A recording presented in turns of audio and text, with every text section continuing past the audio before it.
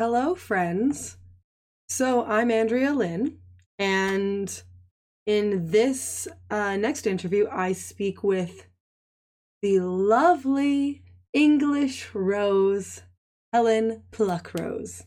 She goes all into epistemology, or ways of knowing. It was a very, very stimulating interview. I wish it could have even been longer.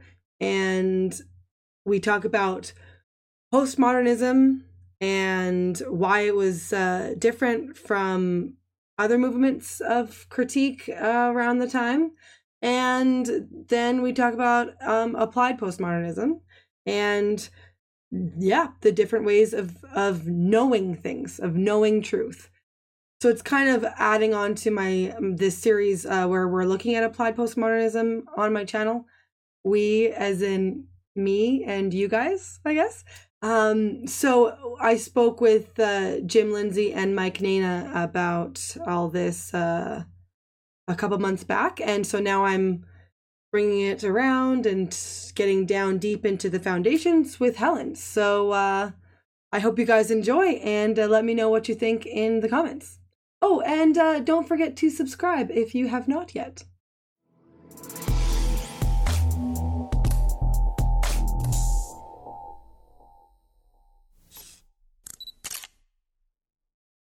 Hello, Helen Pluckrose. Hello. Thanks for having me here. Well, thank you so much for chatting with me. I really appreciate it. I've been wanting to have you on for a while, and it's worked. You've been to Australia and back, so... You're a world traveler. Yeah. Anyway, so, okay, let's get right down into the epistemology, because that's what I am told. I'm told by your cohorts, well, by Jim, that that's your specialty, that's where you live is well, let's define epistemology. Right, well, yeah, epistemology is how we know what's true. So there's a lot of philosophy under the title epistemology, but all what I'm talking about really here now is how do we know things are true, and the difference between the sort of liberal Enlightenment focus on science and reason and evidence generally, and the postmodern understanding of knowledge, which is much more to do with experience, feelings connected to identity and position in society. Okay. So that's why I talk about epistemology a lot.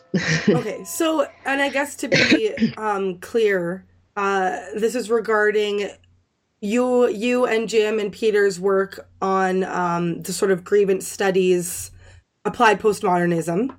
And So why is, when we're talking about applied postmodernism, why is going down to the epistemology the key to understanding it, as opposed to, I guess, seeing it played out and I guess observing it and even reading, I guess, the different professors or different writers' works on it? I mean, why is it so important to sort of go down to the understanding of the epistemology as key, I suppose? Well, that is the thing that we're in the most complicated. So we're also seeing in the people on Twitter who tell you to stay in your lane. So this all comes down to the difference in epistemology and a disconnect that people are having with understanding what the social justice scholars and activists are talking about, as sort of averse to what the general liberals are talking about, is that they're not realising this sort of fatal disconnect on the level of knowledge. If you understand that the activists you're talking to, that the scholars you're reading are working on knowledge as something that belongs to a certain identity group, rather than something which is out there to be found and can be found by anyone, regardless of their identity, then a lot of the confusion and the disconnection is explained. So that's why I keep saying we have to look at epistemology. And Jim keeps saying to me, if you could just say knowledge instead, this would make things a lot easier. And he's quite right. So that is what I'm trying to do. Knowledge. Okay. So let's do, okay. I know this isn't going to be quick, but we do have a little bit of time. Okay, so can we do a bit of a crash course in the knowledge? Yes. How do we know things in, I guess, what people would think in the traditional sense compared to an applied postmodernist who bought into the rhetoric there? Mm-hmm.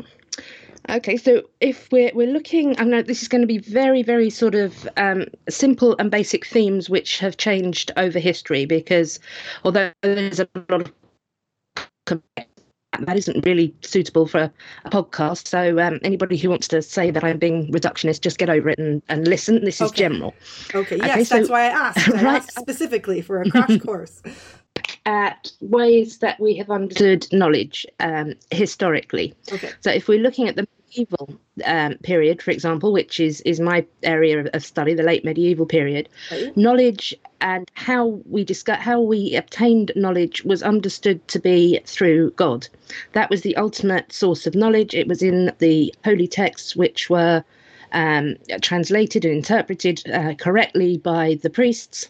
Right. And this is a kind of epistemology then. So this epistemology is faith, it's scripture, it's divine revelation. Mm-hmm. How do we know what's true? Said so. Then when we came into the modern period, then we saw a change. We saw Renaissance humanism arrived, and it started looking much more at art and more at science and different ways of exploring things. It looked at the Greeks and it looked at the Hebrews. So it wasn't anymore that we were only interested in knowledge that came from Catholicism. Then we had the Reformation, in which people were able to interpret the Bible for themselves, and they could come to different conclusions about it. We've had the age of science, we've had the Enlightenment, we've had the emergence of. And what's happened over this time is a gradual refining of the idea that science is that knowledge is best obtained using evidence and reason. Okay. That became the dominant epistemology, the dominant way of knowing things in the modern period, and it replaced the religious faith-based way of knowing things. Right. Now, when the postmodernists came along, the reason they're saying that they are postmodernists is because they are so over this modern idea of knowledge. They're this so over it. They're just, yes, they're over it. They are post it. Yes. So they're not believing in any of that anymore, and they are looking at what they call meta-narratives, which is big explanations for things. Mm-hmm. So they're critical of things like Christianity, which explains a lot. They're critical of things like Marxism, which aims to sort of say how society works, but they're critical of science and reason as well. They're looking at that as a Western philosophical tradition, a Western scientific tradition, and they think that it's as much constructed as any cultural, any spiritual, any religious belief anywhere else in the world. We only think that that is the way to obtain knowledge because we have been raised in it. Right. What do they come up with to replace? Do they have anything to replace these narratives? Yep. What they're interested in now is mini narratives, local narratives, because these have been unfairly disadvantaged, according to the postmodernists. So not applied postmodernists, but the postmodernists were fans. I've never heard this. Okay, because I spoke with Mike and Jim a few months back, but we didn't cover that. I didn't even think to ask that. That's why you got to keep looking in. That's why I keep coming back, because I'm like, I think I'm missing stuff. I'm still well, I'm very glad you're asking me about epistemology, and I will be telling Mike and Jim about this later. Oh, good. So well, someday I would like to. If the connection allows me, I'd like to have all of you guys on. Maybe when the documentary comes out, I'll have anyway. Yeah. So sorry, that was a little tangent for me. So the postmodernists were like, oh, what about local narratives? That's what they thought of could be the replacement? Is the as in local tribal in the sort of city. Kind of like Greek city-state, kind of like smaller groups of people can look at their local stuff. Is that it? Yeah. Yeah, I mean, lots of it was Jean-Francois Lyotard who spoke about meta-narratives and mini-narratives most explicitly, and he was saying that we are losing touch with small local knowledges because we've just got this whole idea of reason of science now. It's got so much power, it's in government and everything. So we need to look back at smaller knowledges, and other people, say Foucault, for example, he looked much more at the level of identity and position in society. So he's been very, very influential. He looked particularly at sexuality and mental illness and these kinds of things. And he argued that there's been a kind of biopower in which science has come in and categorized everything and put everything in positions, and it's taken this strong dominant story about what's normal and what isn't. It's legitimized it in society, everybody's learnt it, and then they enforce it by talking about it all through all areas of society. And like is that through language? Is that the thing about the language? I'm so like articulate. The thing about language. So can you explain what the thing about language that I'm trying to talk about? What that means? Yeah, okay. Well, I'll give you a really good example with Foucault, because he's the one who is really of most interest here. Okay. So he has come up with this concept of discourses. A lot of the others spoke about that as well, but let's look at Foucault and discourses at the moment. So he looked at epistemes, which is ways of knowing things, and discourses, which is the ways of talking about them. So if we go back to our first example, where we had the religious sort of overpowering element of society, the knowledge then would be Christianity, the discourse would be talking in terms of Christianity. Okay. So he then saw modernity as bringing up all these new categories where heterosexuality is normal, homosexuality is deviant, there is mental health and there's mental illness, and it's all these knowledges, these received wisdoms, which operate in the service of the powerful, but they're spread by everyone, and we can see a certain amount of truth in that. If we think of a society in which people are dominated by one kind of ideology, like say a Christian one or a Muslim one, before, it isn't just the priests who are saying it, it's not just the people in universities, the average person is also speaking as though these things are true. Okay. And so they just get constructed as truth and then spread.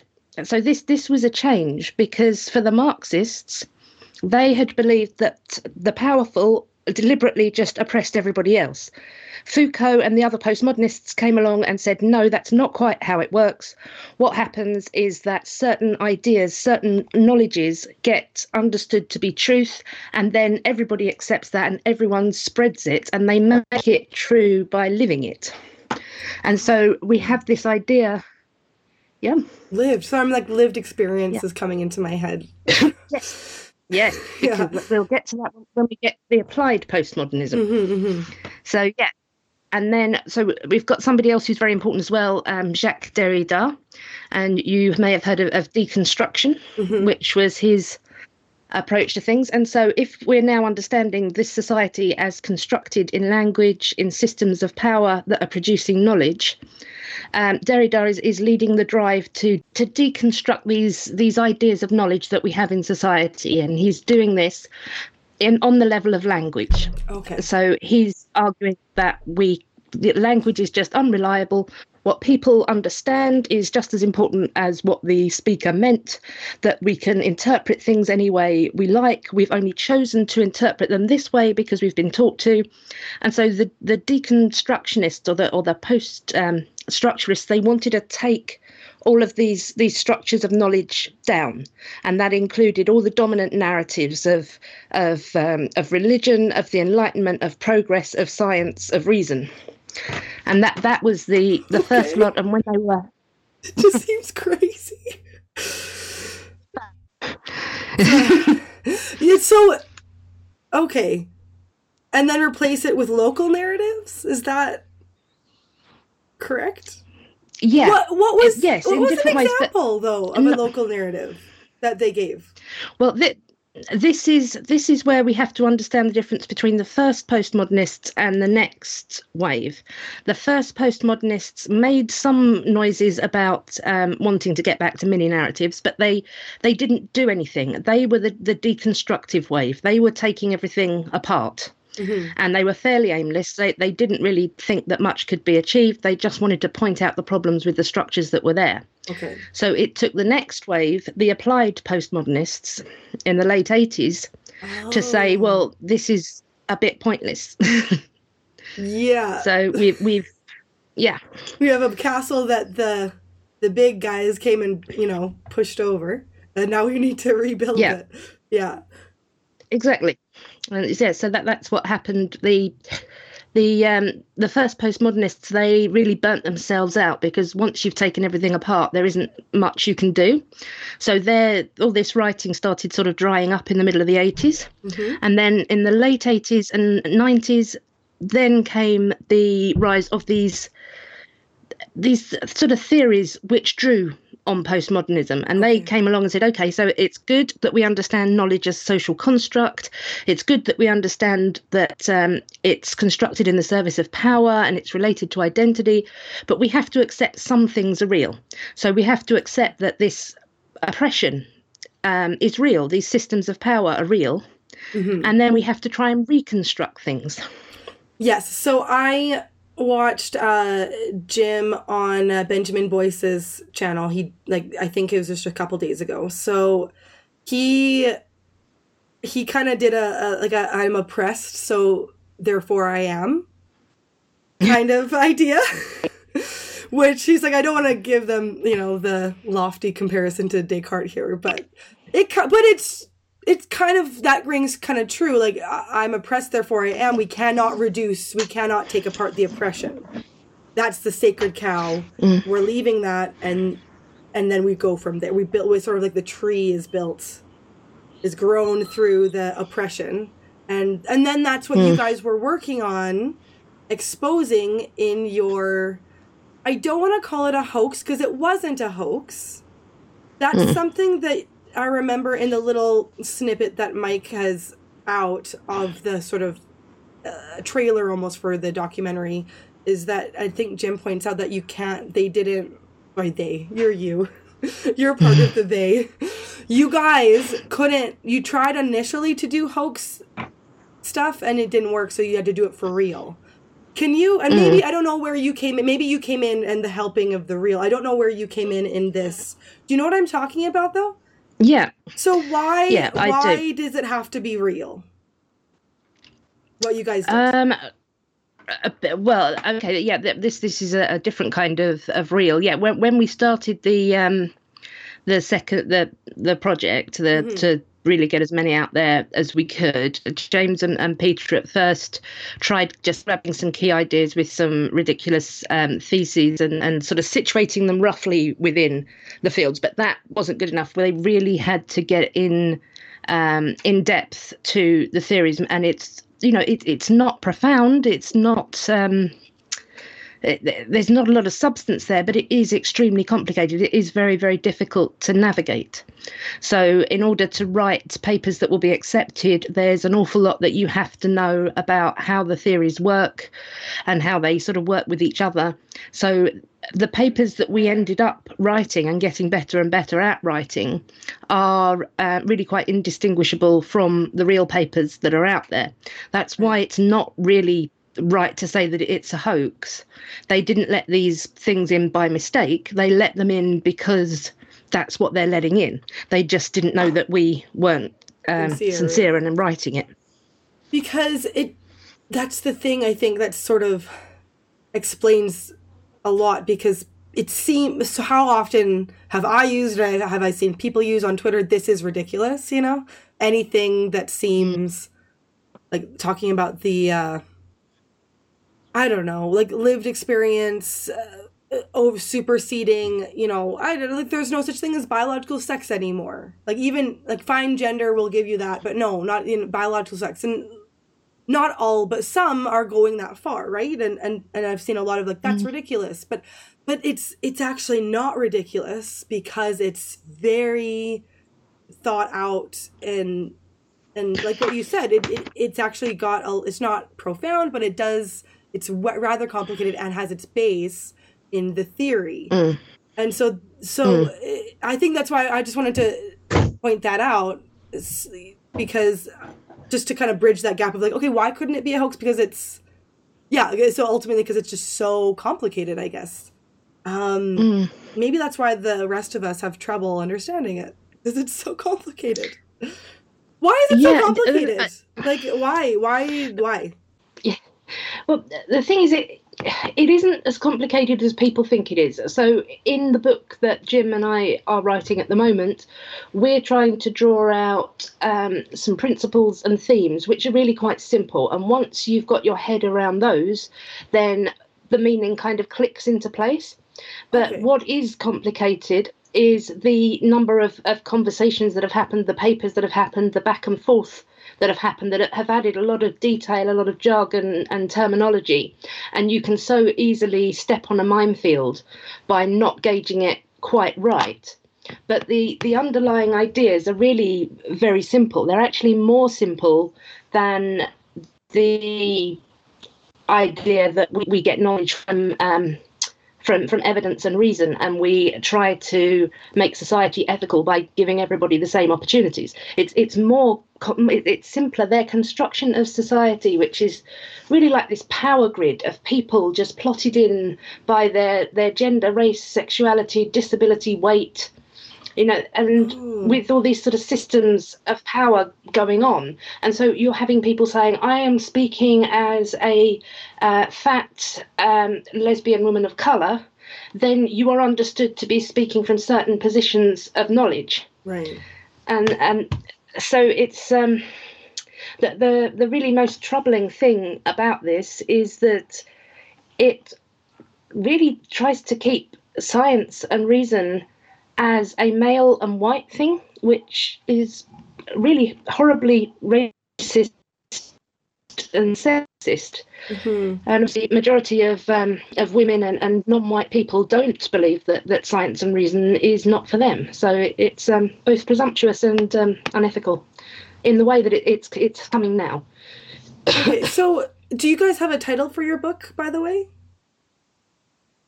We're just settling on that right at this moment, actually. The publisher is back and forth, so I won't say, just in case there's a last-minute change. Right, okay, okay. So the book is a sort of, it's like a little, I'm sorry, I have no idea how little or big it will be, but it's a handbook for the masses, I guess, to understand applied postmodernism, or is it to understand postmodernism and applied postmodernism? Yeah, we start by explaining what postmodernism was and then pulling out a few of the core ideas of it. Then we're showing how these ideas got carried on into the next wave in the late 80s and early 90s. So we spend some time explaining that, and then we look at the different theories that arose: post-colonialism, critical race theory, queer theory, intersectional feminism, and then we sort of went in then to sort of more complex studies, so disability studies and fat studies and social justice epistemology, and all these ideas which have started off with the postmodernists, who are really quite big and messy. Then a few ideas have been taken out of that, they've been refined, they've been simplified, they've gone on into the next wave of scholarship, which looks quite different. It's much more political, it's accepting some truth, it's accepting that society is structured in terms of power and privilege according to identity, and it's demanding everybody accept that. And then it's coming sort of within the last 10 years, there's been a sort of further solidification of these ideas into a kind of generic social justice scholarship, which is it's really trying to do everything at once, because the idea of intersectionality, which is when different aspects of marginalised identity sort of overlap and cause a more complicated problem. Right. The idea of intersectionality now has become so popular and so overwhelming that it really guides social justice scholarship. So you can't really just look at sexism or even just at racism or trans issues. You're expected to look at different levels and different layers all at the same time. So it is messy, it is confusing, but it's not really complicated if you understand what's going on. Right. Okay. I'm going to use myself as an example because I remember watching a documentary a while ago. I don't know how many years, a number of years ago. We'll say 5. And it was explaining about I think like how men can't be emotional in society or something. Oh, did you freeze? Can you hear me? I can hear you. Okay, well, you've frozen. Shoot. Oh, well, whatever. Oh, yes, I can see. Oh, well, well, as long as I can hear you, that's fine. This documentary was about, like, I think men and women and how, the stereotypes, I think, of both. And then they went through different definitions. And one of them was how the oppressor can never be oppressed. And so if you're a white man, you can discriminate against a woman, or white woman even. But if you're a white woman, you can't discriminate against a white man.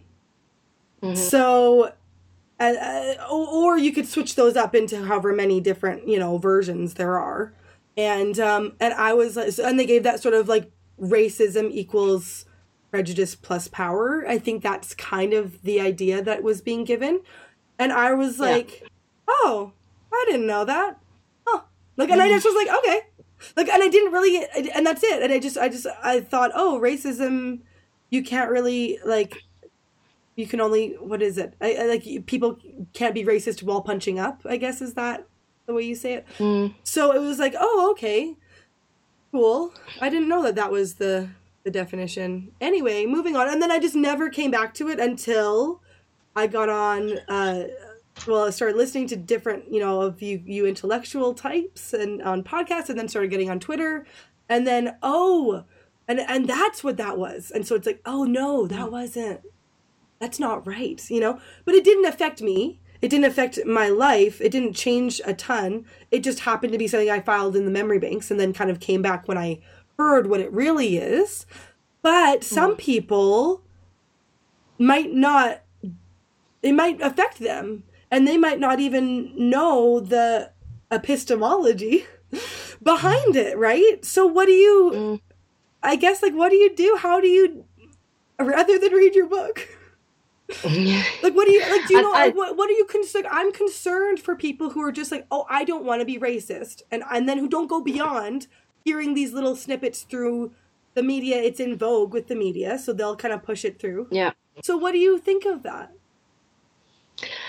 This is where I think we have to, again, pull everything apart and look at what's happening, because what you've just described here is another difference between the sort of modern ideas and the postmodern ideas. Mm-hmm. So in the modern conception, we have got a liberal idea of society, and the liberals have the individual and the universal.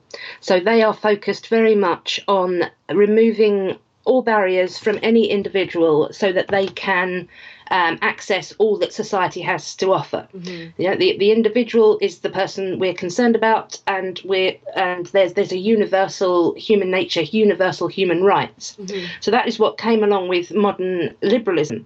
When the postmodernists came along, they said that what was being called individuality and what was being called universality was actually just white Western male ideas. Right. And so they went for the other layer, which is group identity in the middle. And they weren't wrong that this had been somewhat neglected by the liberals with their idea of treat people the same regardless of identity.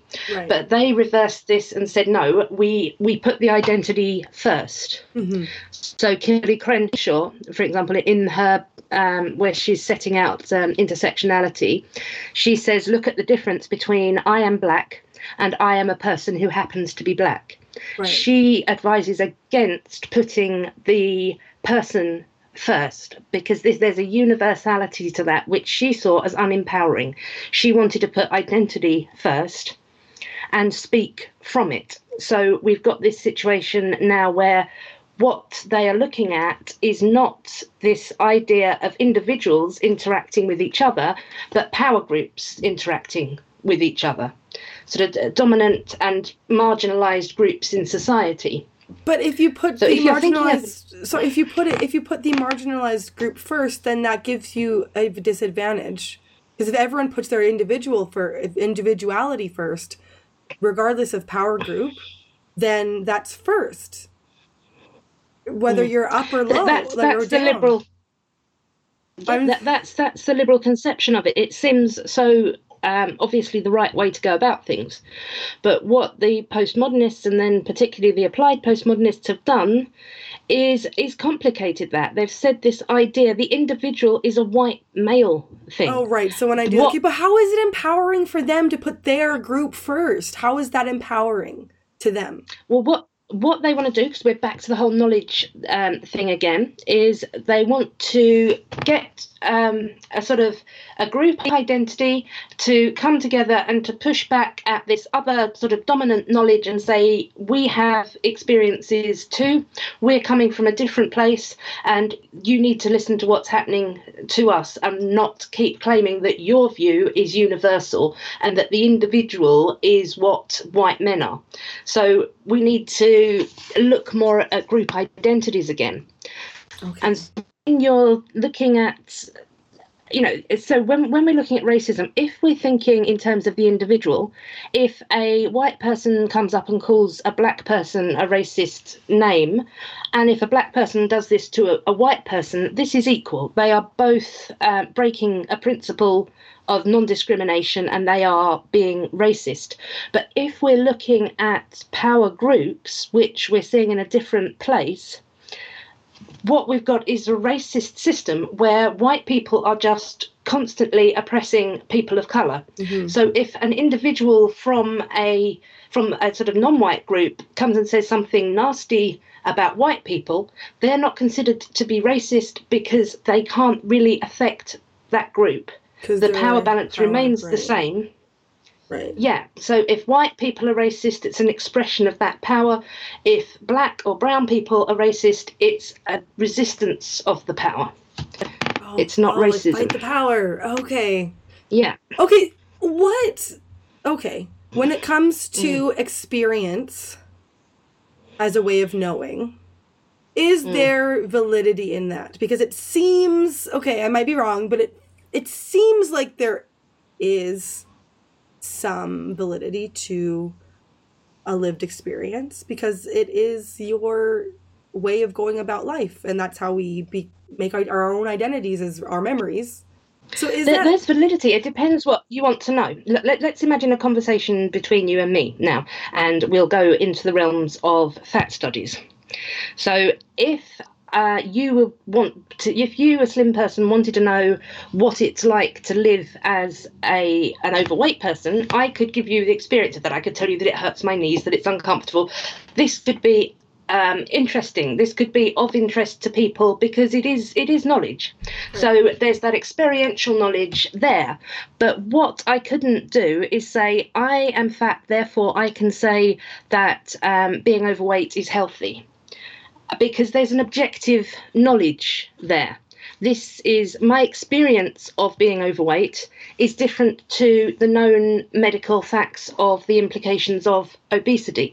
So it isn't that it's not important what people are experiencing, particularly if large numbers of people are saying they're experiencing it. Mm-hmm. It's that it isn't the same thing as the objective knowledge about a thing. And that's what's getting conflated. Okay, so that's, I think, something that's important to point out because often the baby gets thrown out with the bathwater here. So it's like, don't tell me that I don't have my lived experience is what I see for pushback on Twitter and stuff like that. And so I suppose it's not that you're saying that. It's just a different way of knowing. It's anecdotal, right? Is that kind of the realm we're in? It's even simpler than that. It's what do you want to know? So, okay, here's another sort of quite good example when people will say men have no right to talk about pregnancy. or something like that, because only women can talk about this. Again, this is the thing. If somebody wants to know what the experience of giving birth is like, they will need to speak to a woman who has experienced this, and she can talk about the pain of it from a personal perspective. This can be very useful to know, particularly if you get a lot of this information and you're talking about what helps and you know, understanding how to alleviate experiences. Right. But the woman who can tell you how it feels to have a baby doesn't have the same knowledge as an obstetrician who has studied this in depth, knows what is happening within the body, and could be a man. Right. So what we're likely to see is people taking this experiential knowledge and putting it on top of factual knowledge. Okay. And that they're trying to sort of outweigh it with that. So when something I think is important, if we're talking about this, like when Jim and I wrote our piece on a rational and liberal approach to trans identity, we called it, we immediately got deluged with people saying, why are you writing it when you're not trans? Why didn't you ask any trans people for their experiences? And we had to explain to them, our piece isn't an account of trans experience. A piece of trans people talking about their experiences could be a very valuable piece. Ours wasn't one. Ours was an argument for how society can treat people fairly. And it isn't about experiences, it's an argument. So we have evidence and we have reasoned arguments and we have experience. In the best of both worlds, these things are important and often will overlap. Right. But they are different things. We can't start saying, well, you don't have the right to talk about racism because you're white. You can't talk about pregnancy because you're male. Because we're talking about differences between objective facts and experiences. Right. And there is a difference. They can align, like you said. It doesn't mean it doesn't even mean that you have to value one more than another. It's just, don't conflate them. Most of the time, we humans are more interested in how things feel than what has happened. Right. So, I mean, if you were to take an example of a woman who's lost her baby, now, there are objective facts here about sudden infant death syndrome. That can be the facts of the matter. But what everybody else isn't likely to be concerned about is, how is she feeling? How is she coping? What can we do to help? Right. So being human often means that we are more interested in how people are feeling about things than what the facts of the things are. Okay. It's just that within certain kinds of social justice scholarship, there has been a tendency to try to overrule, make truth claims on a wide societal level using a particular ideologically motivated interpretation of an experience. And that is really quite a recipe for disaster. Do you have an example? I mean, you gave me some really nice examples earlier. Sorry, but I would love to hear one. Okay, I'm going to give one which might actually make it clearer to people who are sort of sympathetic to social justice arguments. So, say for example, here, and this is a true account of something that's happened in the UK. There was a survey done and people were asked what percentage of the population they thought was Muslim. The British people answered with an average of 21%. That was their perception. The real number is 5%. So what we're looking at here, there's a big gap here. And what we have got is the truth, 5% of Brits are Muslim, and this perception. Now, this perception is wrong, but that doesn't mean it isn't important. That is actually the most interesting thing here. Why are British people so much overestimating the population of Muslims? We could then look into that. There can be a fear of cultural clash. There can be a fear of being overtaken. These fears are something that actually do need to be addressed for societal cohesion. So we are interested in the experience. But what we wouldn't do is accept these experiences true and say we need to stop having Muslim people and we need for Muslim people to stop being overpowering, because the experience needs to be owned differently. And if we were to look at this with feminists, for example, saying that their experience is that men are abusive, that they're condescending. There could be facts of this matter and there could be interpretations. It doesn't mean that the experience that women are having of men being generally hostile and domineering or whatever isn't an important one, but there might also be facts of the matter which are different. And the idea is to see why we're thinking this when this is true. Okay. So keeping these separate is important. Okay. Well, I'm glad that is a very good example, because we need to know what people are feeling. It's important because we're not just objective beings going through the universe. We do have feelings. And there are objective facts about what people are feeling. It is objectively true that 21% of the Brits thought an average of 21% of people of us were Muslim.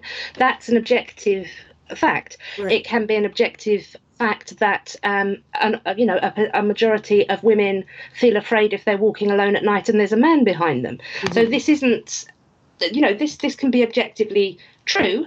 What isn't objectively true is that man is therefore dangerous. Right. Yes. So, yeah. So sort of teasing out like it's valid here, but not there. So yeah. Okay. So bring in the real world, because it does. When you are in it, you're looking at the scholarship. You're looking at it in academia. If people are on Twitter, we see it a lot because that's what often gets tweeted in, particularly the circle I'm in, probably the circle that you're in Twitter. We see a lot. Like, it feels like identity politics are taking over. But a lot of people also are like, oh, that's not really real because it's Twitter. Well, that's just academia. It's not in... Okay. What do you see of this sort of the rhetoric being in the real world? Real world. I feel like it is, to an extent, but can you give me, to what extent you think it is sort of disseminating through like media or education? How much is really, do we need to, I guess, I don't want to say fear. How much is actually affecting society, this sort of applied postmodernism? Okay, well, first of all, I don't think the majority of people are applied postmodernists. I don't think they subscribe or even understand this concept of a society constructed in systems of power via language. Okay. But that doesn't mean they cannot be affected by it. I think studies have shown that something like only 12% of people support identity politics and sort of the ideas of political correctness, which is how the general public will understand what it is we're looking at. Those are the terms around it. So I think most people are still generally liberal. Okay. But these ideas have got a lot of influence. So we are looking now at diversity and inclusion officers, particularly in universities, but also in governments, in professions, in trade unions. So we have these ideas, and people are being trained in the universities, and they're coming out and they are then advising companies on all sort of levels of society. So you might get some strange sort of rules coming in where you have to be careful with how you're using gendered terms. Certain words shouldn't be used. Then there are things set up for women to report sort of being made to feel uncomfortable, and then this can be quite sort of ideologically interpreted. So we've got things like this which are sort of manifesting in different ways generally in society. So my daughter's school, for example, is having Diversity Week this week before they break up. Right, I remember. Yeah. You talked to the headmaster or the principal? How'd that go? I did. Well, she sent me through some information. It didn't look like much, but my daughter came back and she said that she'd had the one of her class that had done the diversity thing was her business studies, and in that they'd talked about statistics and underrepresentation of women and ethnic minorities in some fields. and why it was important that this was rectified. Okay. And so I talked to my daughter about that, and she said she didn't think that the statistics had been read very well, because showing the imbalance doesn't show why there's an imbalance, and assuming discrimination is really an ideological thing. So I was quite pleased that she'd seen that.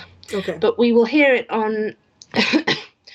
when we get requests for companies to reveal their gendered pay gap, and this isn't done with a great amount of nuance, so we end up finding airlines are considered to have huge gender pay gaps because 90% of the men are pilots and 90% of the women are air hostesses. This isn't taken into account. So we're getting these kind of pressures throughout society. We're seeing things in media where... And in art, where people are feeling under pressure to have more representation of various groups, to be careful how they present certain types of people, that not to appropriate ideas if they're not yours.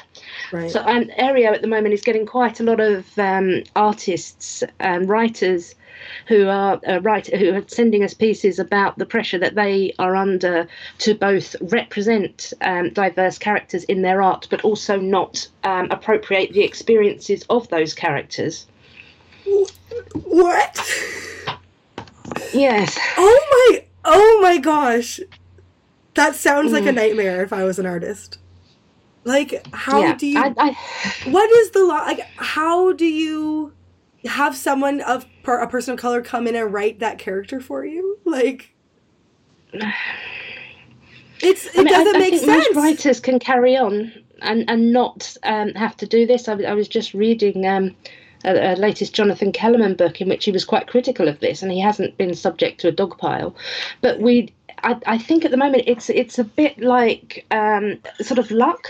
You're probably going to be able to do most of what you'd normally do as normal. You might think there's not too much of a problem, but if somebody takes it into their mind to object to something that you have done, a book that you've written, or some art that you've made, or or a comment that you've made to a colleague in the dining room. Yeah. If somebody politically motivated enough wants to make a case out of this, then you really are likely to be doomed, because these ideas do have power. Companies are under pressure to be diverse, to be inclusive, to sort of not alienate sort of certain groups. So it's the ideas that have power, rather than a majority of people accepting them.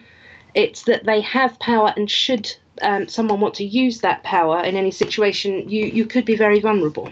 Okay, because speaking of that, Macy's had a set of plates that someone objected to. Did you see? Oh, you've been off. Mm-hmm.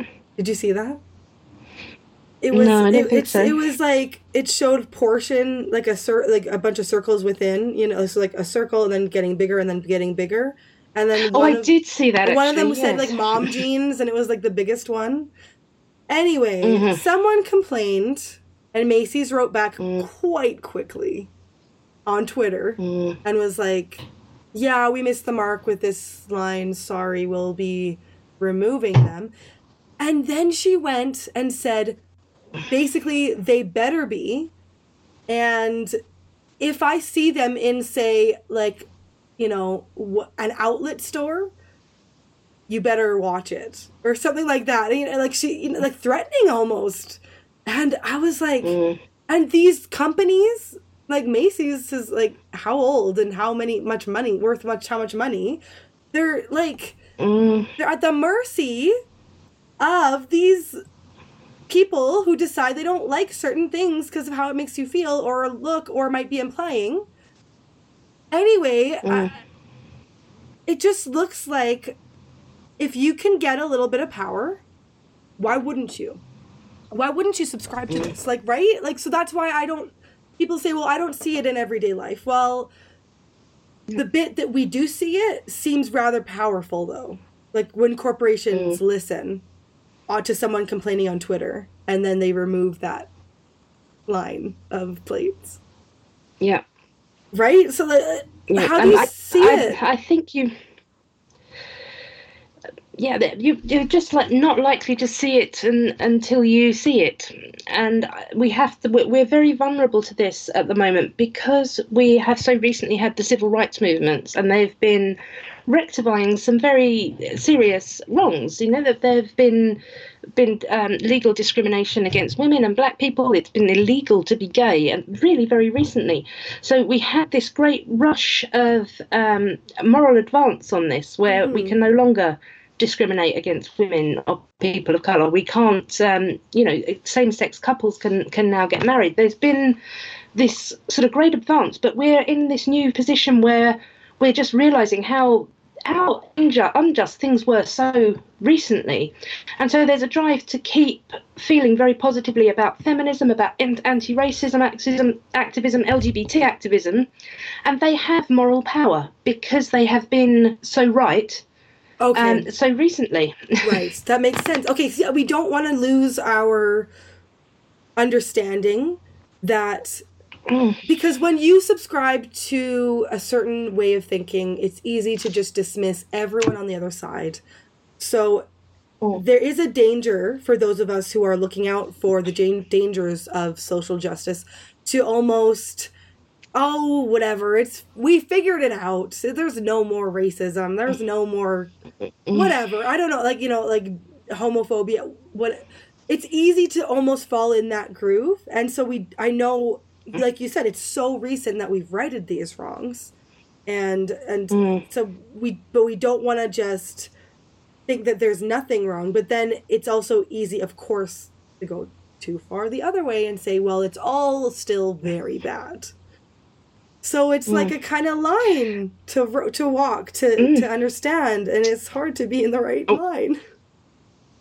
This is how it happened, because we had the big liberal wave between the 60s and 80s. So that was the time of the civil rights movement, second wave feminism, gay pride. We had all of that going on. When that had achieved sort of a legal equality, it began to see diminishing returns, and what was left was to address racist, sexist, homophobic attitudes. So what remained was to address discourses. So it isn't a coincidence that it was at this time that postmodernism had its second wave, and it tagged on to the ends of these civil rights movements, and it borrowed their legitimacy as the next step of achieving social justice, but going through these sort of ideas and language route. So what would your suggestion be if, say, if someone's watching this, then they're probably like not on the applied postmodern side. So, and if they are, cool. But if they're not, they're probably like, they might know people who kind of lean, in that direction. How do you talk with someone who is, I guess, sort of ideologically possessed by this without just becoming part of the problem? I think the people who are really ideologically possessed are not reachable at this moment, but I think they're few, and there is a greater number of people who really don't want to be racist, sexist or homophobic, and who are inclined to be sympathetic to activism against it, and not to see another option. So there can be a feeling we have to go with social justice, or we're going with right-wing sort of racists. But what I think those of us who still value consistent liberal ethics need to do is really articulate a different option. And so James and I, we've written a couple of pieces on this, and one of them is No, Identity Politics Does Not Continue the Work of the Civil Rights Movements, because we wanted to show the difference between a liberal aim for gender equality, racial equality, LGBT equality, and this social justice postmodern approach. And that is something we need to do, because we've started to take it for granted that it is just wrong to judge people by immutable characteristics, that there should be consistent principles. It's fair, that everybody has the opportunities and nobody should have barriers. We haven't had to defend this. For a lot of us, anybody under 50, certainly, we haven't had to defend this very much against conservative elements or any elements. Right. So now we're kind of out of the habit of standing up for consistent liberal principles because they've been the water we swim in. So I think we need to learn how to do that again. Okay. We need to look at what's happening in social justice and then say, I agree with your aims, I don't agree with your methods, this is why, this is what we should do instead. Perfect. So we can show people that there is a liberal way forwards, that we don't have to either be social justice activists or racist, sexist and homophobic. Right. There's another approach, and we all already know it, we just don't know how to stand up for it. Right. I wanted to end on a good note. I feel like we did. Okay, well, what is next for you guys, for your little crew? Well, we're talking at the moment. We're focusing on Jim and Peter's book is going to be coming out soon. We're finishing off my one. Okay. So we're looking mostly at the books we're writing. We're thinking about setting up some kind of foundation where we can break things down, get materials out to people, sort of get people to come together and support each other. Mm-hmm. And we'll be talking about that when we've got more idea how we're going to do it, and then we'll be telling people and asking them how we can help them. Well, do you think you might go doing little speaking engagements around with these pamphlets, passing them out? Yeah, and I'm hoping at the moment that my ideal would be that we would have some very sort of introductory material that people could get the idea, then kind of intermediate and an advanced level, and that was actually Jim's suggestion. We'd like to perhaps have student groups. Oh, cool. That we could provide resources to. Because I'm in the UK and my island is very small. I'm hoping when I'm finished my book, I'm going to reach out to a lot of student groups and offer to connect with them, because they keep writing to me and asking me to come and talk. Uh-huh. But if they're in Edinburgh or something and they don't have funding to get me there, right, that's harder for me to do. So I'm going to try and find a way that I can say yes to doing this, give student groups a bit of support, give them some information, because I think the way forward is for there to be a pushback within universities and for sort of reasonable liberal students to feel supported. Well, that would be so great. Maybe you could set up a little Patreon of some kind, and you can get around your little island, and people can give you that, or buy your book. That would probably be helpful as well.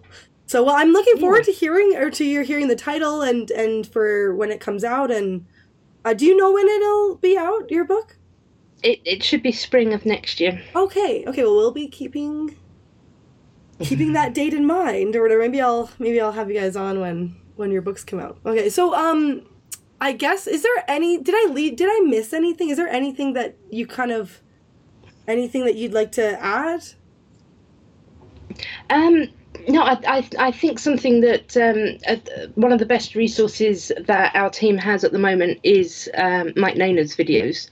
Right. So I would, we're hoping to get a lot more of those out, to have him as well sort of putting his perspective across, because he came into this quite late, and he's kind of learnt from us as he's come away, and he's learnt what we have been studying on the level where he's talking about it to people without backgrounds in it. So I think it's one of the most important things at the moment is kind of watch the space with what is coming out of Mike Naina's videos, right, because that's, I think, going to bridge that gap between the sort of arcane academic language and common experience. Yeah, the way he explained actually the sort of people reacting to the applied postmodern movement and not understanding what's going on with it. Like, he explained it to me, people arguing about the dishes, an old married couple about the dishes, but then it's actually a deep-seated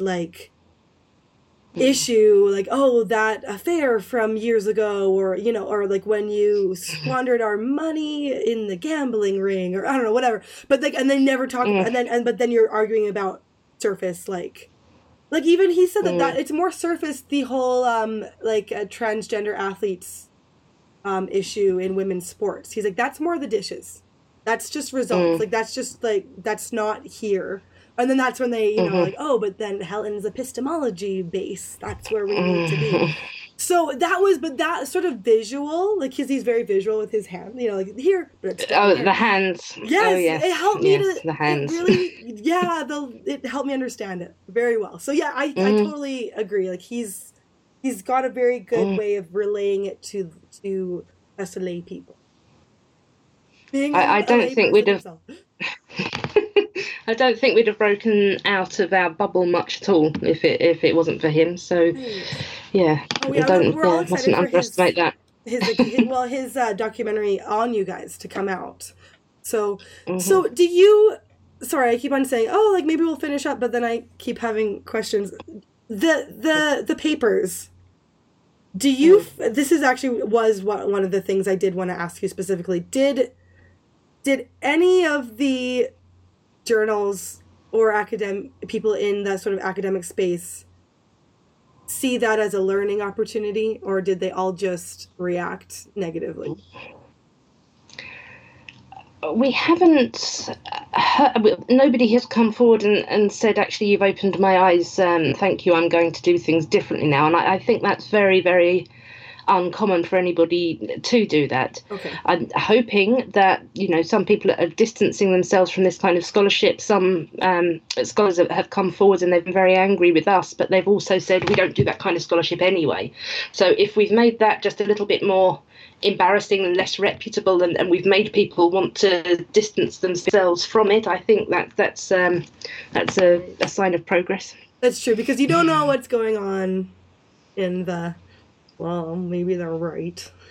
Right? You don't know. Well, we'll hope that there's a lot of that going on in the heads of those people in those spaces. So, yeah, anyways, let's hope so. Well, you've definitely impacted me with that, with what you guys have done, because it helped me it led me to understand. I always come back to this because I really am interested in like myths and like world religions and stuff. And it sort of piques that interest in me. Again, I know that you guys have sort of argued that it is like a religion, and I find it very, like, sort of fascinating. Even though it's I don't think it's the best, but it's very interesting to see how people can sort of really alter their ways of thinking towards this and having faith in identity, I guess. I came from looking at religious ideology. I used to like to get deep in that. Now I'm getting deep in this, and I'd have a lot more that I could say about that. But I'm going to have to go because my husband is going to work, and I want to see him before he goes. Because I'll be gone before he gets home tomorrow. Well, I will stop and thank you for chatting with me. So this was wonderful. Yeah, well, a great resource. Thank you for being an interesting interviewer. That was girl.